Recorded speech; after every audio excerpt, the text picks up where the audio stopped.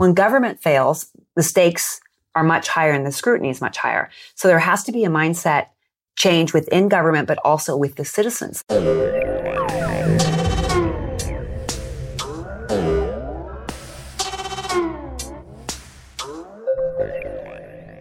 Welcome to a new season of A Glimpse into the Future, a series of podcasts exploring how new technologies and innovative ideas can help us shape our future.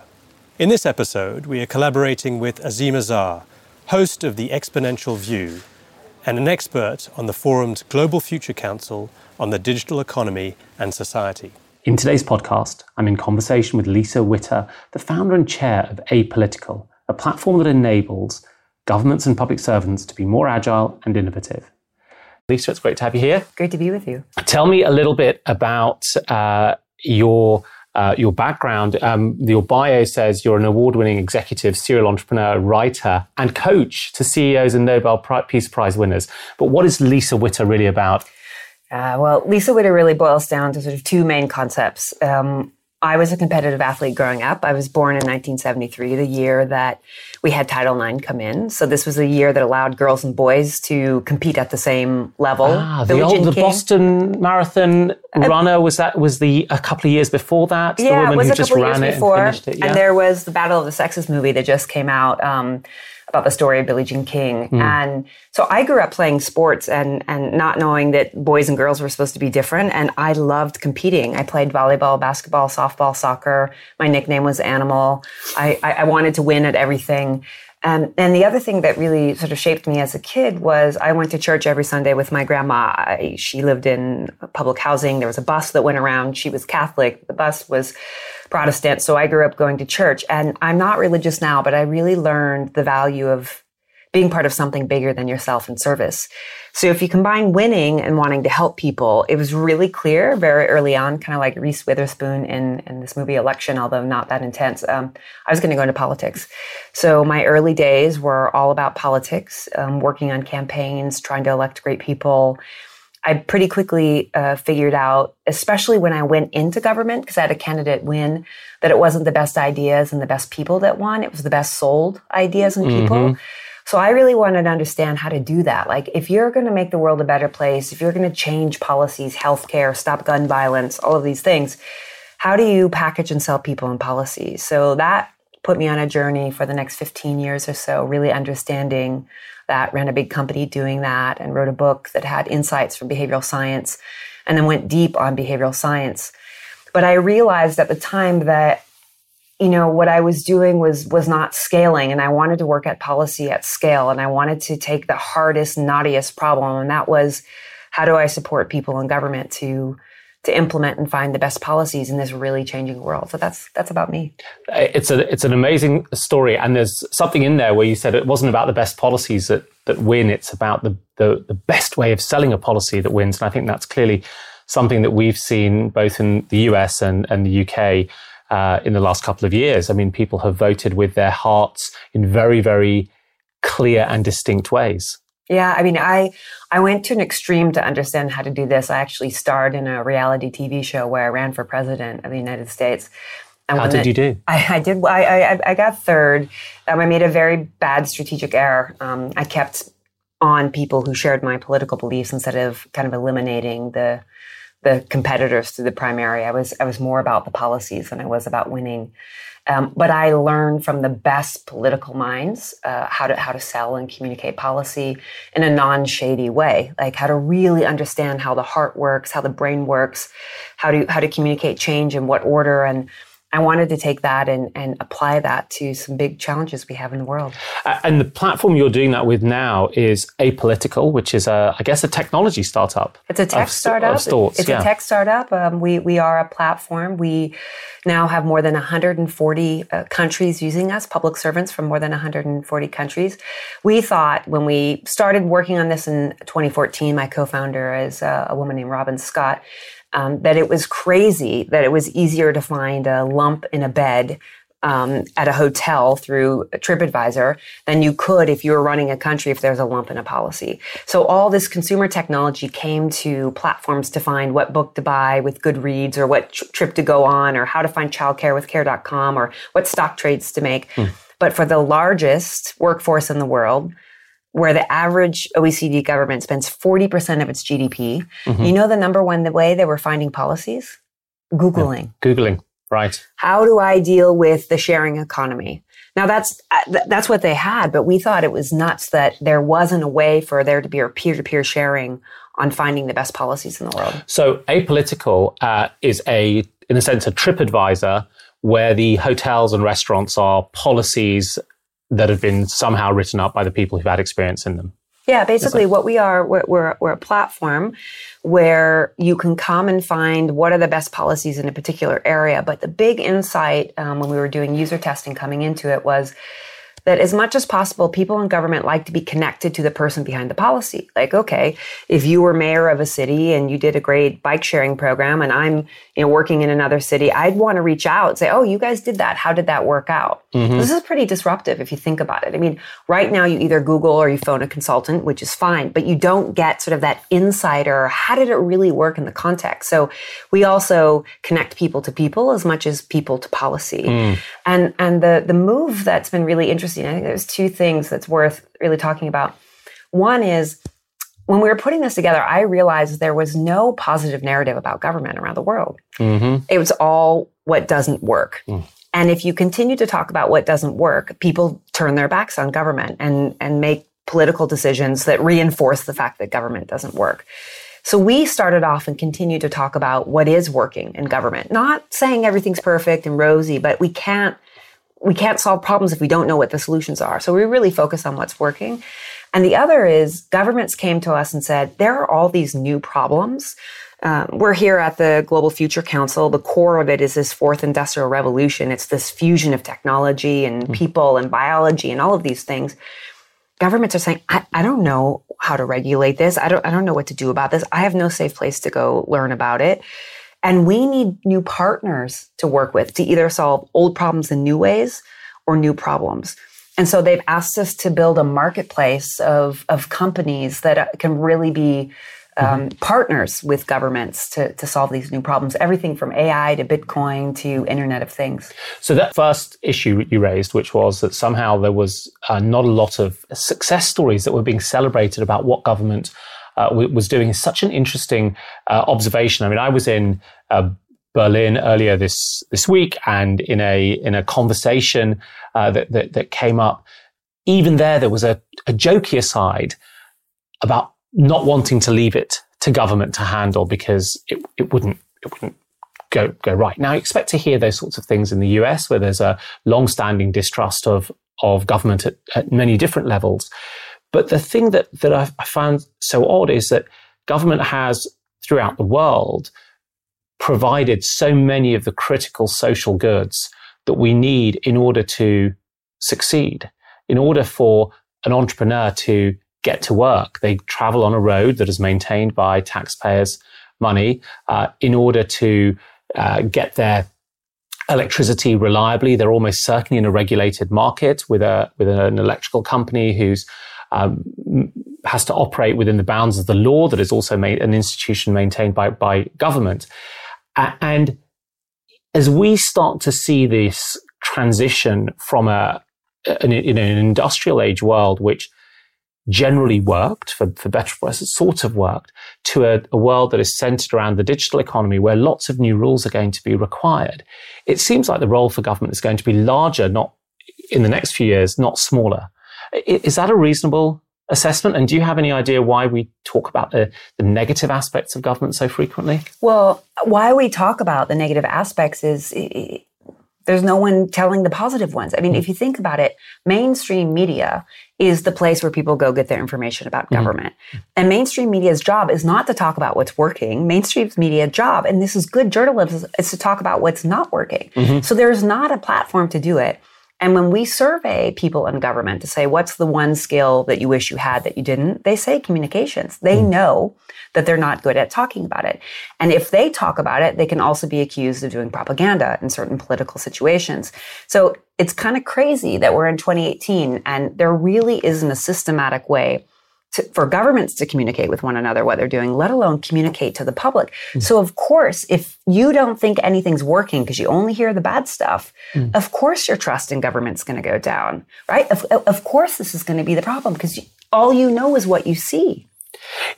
And trust in government is low, but how low is it compared to historical benchmarks? It's low. It's at a really low mark. And is that just in the US or is it true in lots of other markets? Well, it's different in different places, but overall things are shaky. And I think things are shaky because the world is shaky, you know, but if you look at places like Singapore, who has really well run government, a lot of focus on their citizens and very close to their citizens, trust can be higher. And I'd love to talk about proximity in government and how important it is. But your larger question about the role of government today, my goodness, yes. Like things are exponentially changing and you need someone to be watching the store, like what's going on. And I really thought when I went into Apolitical that the big change we were going to make in this company was going to help people in government find the best policies to implement. I thought we were going to be like our kind of big purpose shot was going to be able to find what are the policies? How do you do regulation of the sharing economy? I'm realizing now that we have neglected for so long the workforce of what is public service. We have not invested in it. We have not helped them get the skills. I mean, imagine you're running any company in the world and you don't have a skilled workforce that's up to date on the trends that's going on. Of course, they're not going to perform, right? Of course, they're going to be in the doldrums. But I will tell you, I don't have social science on this, but after 4 years traveling the world, talking to people in government, there are extraordinary people. And we did a survey of what sort of public servant are you? And we have high levels of innovators in government. People who go into government go because they care. Of course, you get a random guy in a gray suit who sits in the corner and sharpens his pencil. But most people go into government because they care and they can care at scale. It's extraordinary. Yeah. The scale they can access is incredible. And I would say having met probably a couple of dozen civil servants from different countries in the last year or two, as I've sort of done my sort of exponential view tour of duty, I would concur. Very smart, very thoughtful, generally quite good at thinking in systems terms, quite often quite people-centric as well. So these are also often hallmarks that you don't get out of the entrepreneurial scene because people can tend to be a little bit, monomaniacal about how they're thinking about a problem. But I think there's an interesting challenge here that we start to see really in the light of the populist successes that have swept so many countries, because there's always this tension about whether you should be, and this is a phrase that David Runciman, the Cambridge historian, uses, responsible for the people or responsive to them. Now, technocratic solutions of policies of the type that you may find on Apolitical are very much in that former category, which is this stuff is hard, society is complex, problems are multidimensional, the solutions are multi-factor, and therefore you need expertise in order to do this, and you should hand it over to us. And that has been the model of the sort of technocratic political spectrum that we have seen up until recently driving the UK and the US. And on the other hand, there's a sense of saying, look, we're just going to be responsive to you, and we're going to talk more plainly, perhaps be a little bit more contrasted, less nuanced in our policies.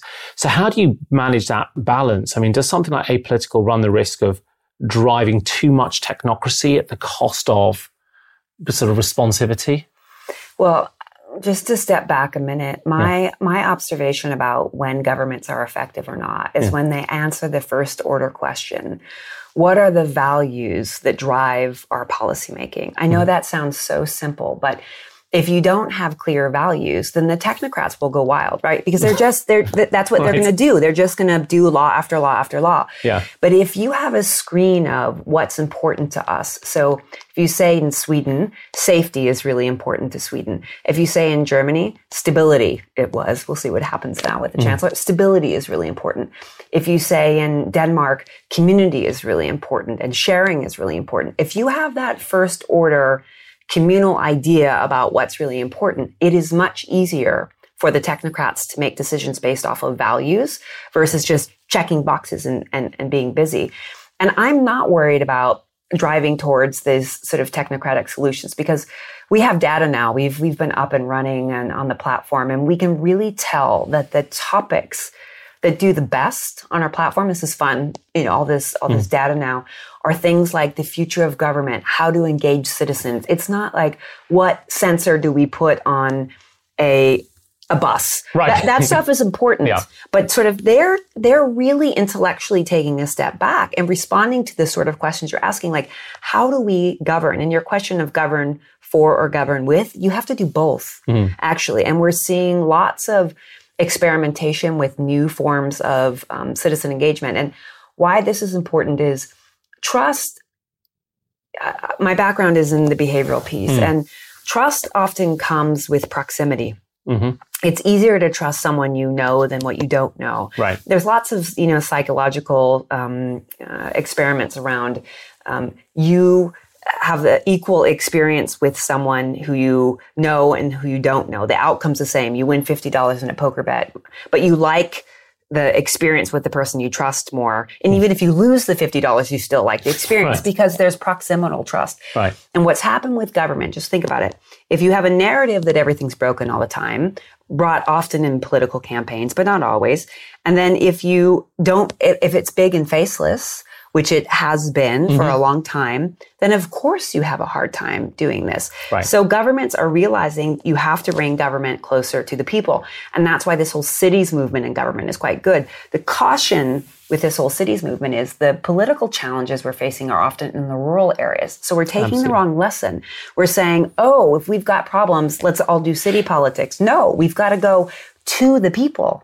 Can you just say something about the cities movement? Yeah. Well, there's lots of demographic shifts that say that people are going to move into cities because we're moving from manufacturing type jobs to a knowledge-based business. So you get sort of people agglomeration. Agglomeration. There's a great book on this by a guy called Geoffrey West from the Santa Fe Institute called Scale.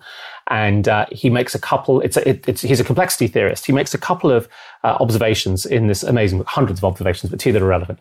The first is that cities have such great longevity. They're actually the longest living thing that man has created, longer than states. Yeah, the Greeks. They've even beyond. And even a nuclear weapon won't destroy a city because Hiroshima and Nagasaki are both flourishing now. Yeah.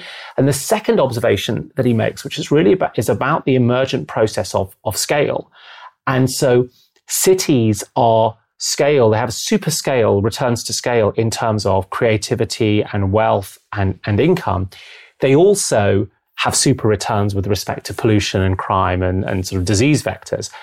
But the result of that is that the things that drive people to cities will continue to drive them to cities. Sometimes it's presented in the popular media as if it's particular policies, and we look at what's happening perhaps in China for that. But what I found intriguing in the way Geoffrey West describes this is that there's an underlying process that describes this vast agglomeration and very few reasons to assume that it would necessarily stop anytime soon. There has been a lot of wise investments from foundations and groups like the World Economic Forum to look at these megacity trends that are going on. I mean, smart policy making does forecasting, and you look where things are at. I sort of think that though we've been missing a boat a bit on the political transition, right, between where people live in rural areas and when they live in cities. And if you do look at the elections, there are these people who feel really left out of because they are. They're well, actually absolutely. left out. I mean, Turkey, Austria, the UK, Germany, the US. Yeah. It is a urban-rural divide. That is one of the cleavages that you see. So there's, this unintended consequence, which I believe that's happened. We at Apolitical have a partnership between the Japanese government and the American government and looking at rural policies. Like, how do we do this in a different way? And there are lots of great examples. So we're trying to think about, because if you're a public servant, you think about politics and policy. These things go hand in hand. That doesn't mean that everything is political, though. Mm-hmm. There are these policy pieces that sort of people focus on the big political things, but they don't realize that most of your life is not political at all. You get on a train and there's not litter and you're not harassed. It's not political. It's just a good policy. And the city, thinking about the city movement, though. So I've written a little bit about that in Exponential View. I mean, this idea that cities are these cradles of innovation, but it's really what you're starting to see is mayors stand up and actually become national political figures. I mean, I see, and not just Sadiq Khan, who's the mayor of London, and New York, and these sort of grand international cities, but I see the mayors of many, many different cities speaking at international conferences now, quite often on topics that are not just about sort of local civic style issues. So we've established these new, much more proximate political figures, which I guess in your framing says we can trust them more. Yeah. We will be able to trust them more. Yeah, you trust them because you see them more. Yeah. And I would say great policy isn't just about seeing the mayor. It's about seeing, public service work in your neighborhoods. It's about seeing, the garbage collected. And it's about seeing sort of having a good experience when you go get your driver's license. These are actually, mayors can have pretty quick wins around this. Mm-hmm. Where the federal government, like, what do? You pay your taxes, right. You get your passport renewed, the mail maybe, but it's just harder to win. Yeah. And so, and you live at home, right? Your zip code. I mean, everything is about sort of where you live. That doesn't mean a big city. It can be in a small city too. Mm. So this proximal piece is quite important. That doesn't mean I think, and it's not my job to think this, that we should stop the nation state and all have city states. But I do think that there are a few people in the tech industry who believe that. There right? are, and I understand it. But maybe what we need to think about is how the national goes local, how it does that. What sort of local face does that national piece look? I mean, I grew up in the United States. I remember there was a cartoon, I'm Just a Bill on Capitol Hill, and I felt like I knew how things I remember that. worked, I've seen that it's cartoon. Really good, and I felt, I know how our congressional system works. I feel more connected to it.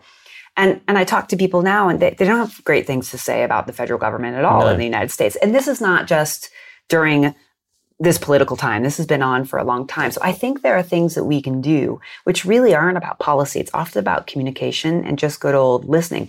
There's a huge movement around what I don't even like to say it, but human-centered design, where public servants want to do the right thing. We just need to train them. I just want to go back to that. Like the largest workforce in the world, right? 30 to 45% of GDP for the average country. Mm-hmm. If these people aren't having these conversations exactly like we are, and then figuring out how to implement them, and they should be hard, we cannot move together. They will not know how to regulate it. We really need to focus on the workforce. And how important is the digital transition to that happening? Huge. Obviously, there are lots of tools that bring down the cost of doing business for government and increase services. I think the nervousness about this, though, is that if we're talking about proximity, being able to email government and get an email response back is great. You're like, oh, that's really timely. But if it still is faceless and humanless, it doesn't fully deal with the trust issue. You still need a narrative story that, hey, when the flood came, everyone got out because we had good services, right? Yeah. So I think technology is great for it, but I get nervous if people see it as a panacea. It's part of what we do. And it seems like there are two challenges here. So one is relates to the mechanisms of government, which would be moving from physical retail to e-retail. How do you move from physical government to some kind of digitally enabled government, and what would that look like? And the second is relating to the policies and the laws that you need to have in a world that is first and foremost built around the information economy. On that first question, that what we've learned from the history of technology is that each new technology we often start with analogs of the old. So, we move from faxes to emails that look like faxes before we start to move to SMS messaging or new delivery methodologies or new services. So what's the typical journey for a government to go from we're putting our faxes onto email through to actually this technology, which has got GPS and location and everyone carries a device, should change the nature of the service that we deliver? I mean, is there a typical kind of maturity model they step through? There's not a typical model. I mean, every government has different risk reward profiles, different leadership, different long-term service contracts that they can't get out of. I mean, we can't talk about any of this and not talk about the $8 trillion procurement market. I mean, one of the and that's the US alone, right? That's global. I mean, this is a lot of money. I mean, and what happens, and you see this in governments a lot, is that you have these procurement rules that are meant to be good rules that stick government with the fax machine basically for an extra 10 years because they had to go with the lowest bidder that had the longest contract. So you can't talk about the revolution that's going on in government that we need to keep up with this fourth industrial revolution and not talk about how government spends its money differently. Those things go hand in hand. Who's doing it really well? The UK, for sure. The UK is really thinking about moving from procurers to market shapers. And instead of saying, I'm looking to buy a widget, I'm looking to solve a problem. Okay, tech community, how would you solve that problem? And doing that in partnership, lowering the barriers of entry so that, startups who are the only people maybe to solve one problem actually don't have to have 3 years and $5 million in the bank.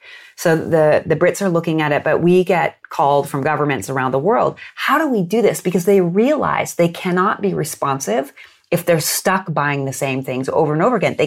If they have to buy the fax machines, right? They're stuck. You can't have an exponential view if you're stuck in a time-framed contract. Absolutely. I mean, the NHS is a wonderful institution, and most of my interactions with the NHS are through email and on the phone, and it's actually pretty modern. But I have heard stories of friends where they have to still communicate by fax, which is quite something. And there was something else there that came up in terms of skilling. So one of the things that digital companies are particularly good at is they start with a vision, and I think you described the government's sort of the politicians need a vision, right, to frame the decisions that get taken. And from that vision, which is often sort of big and somewhat vainglorious, they start to take small, rapid, agile steps towards that. So that notion of the sort of lean startup or agile business is very, very much baked into what a startup does. Are those techniques that can be applied in the governmental sector or not? Oh, this is my favorite question. We're sitting in Dubai because I'm co-chairing the Agile Governance Council. There is a procedural way to do it, but there's also a mindset shift. And this is really important. When you think about policy, it's part mindset and then it's part sort of technocratic. And what we're seeing around the world are innovation labs popping up, which are, the very first step in sort of thinking differently. You have to teach prototyping to people how to do it. But even more importantly in the mindset, you have to go in and do something that might fail. I mean, this is what startups do all the time. We go in, we try something and we fail. When government fails, the stakes are much higher and the scrutiny is much higher. So there has to be a mindset change within government, but also with the citizens. Like, how do we know that the autonomous cars are going to work or not? You can't just study it for 15 years and then put it out there and say it's there. You have to, a lot of governments do test beds. So they do sort of small little things. So it's happening and it's growing very, very quickly. This fear of failure, which comes down to also public accountability, and is really, really challenging because it creates a sort of sclerotic axis to everything that you end up doing. So how can you experiment without having Solyndra thrown into your face constantly? Solyndra being this government sort of funded or backed clean tech that failed, and people still go on about it. And it's like, what's water under the bridge? These things sometimes succeed, they sometimes fail.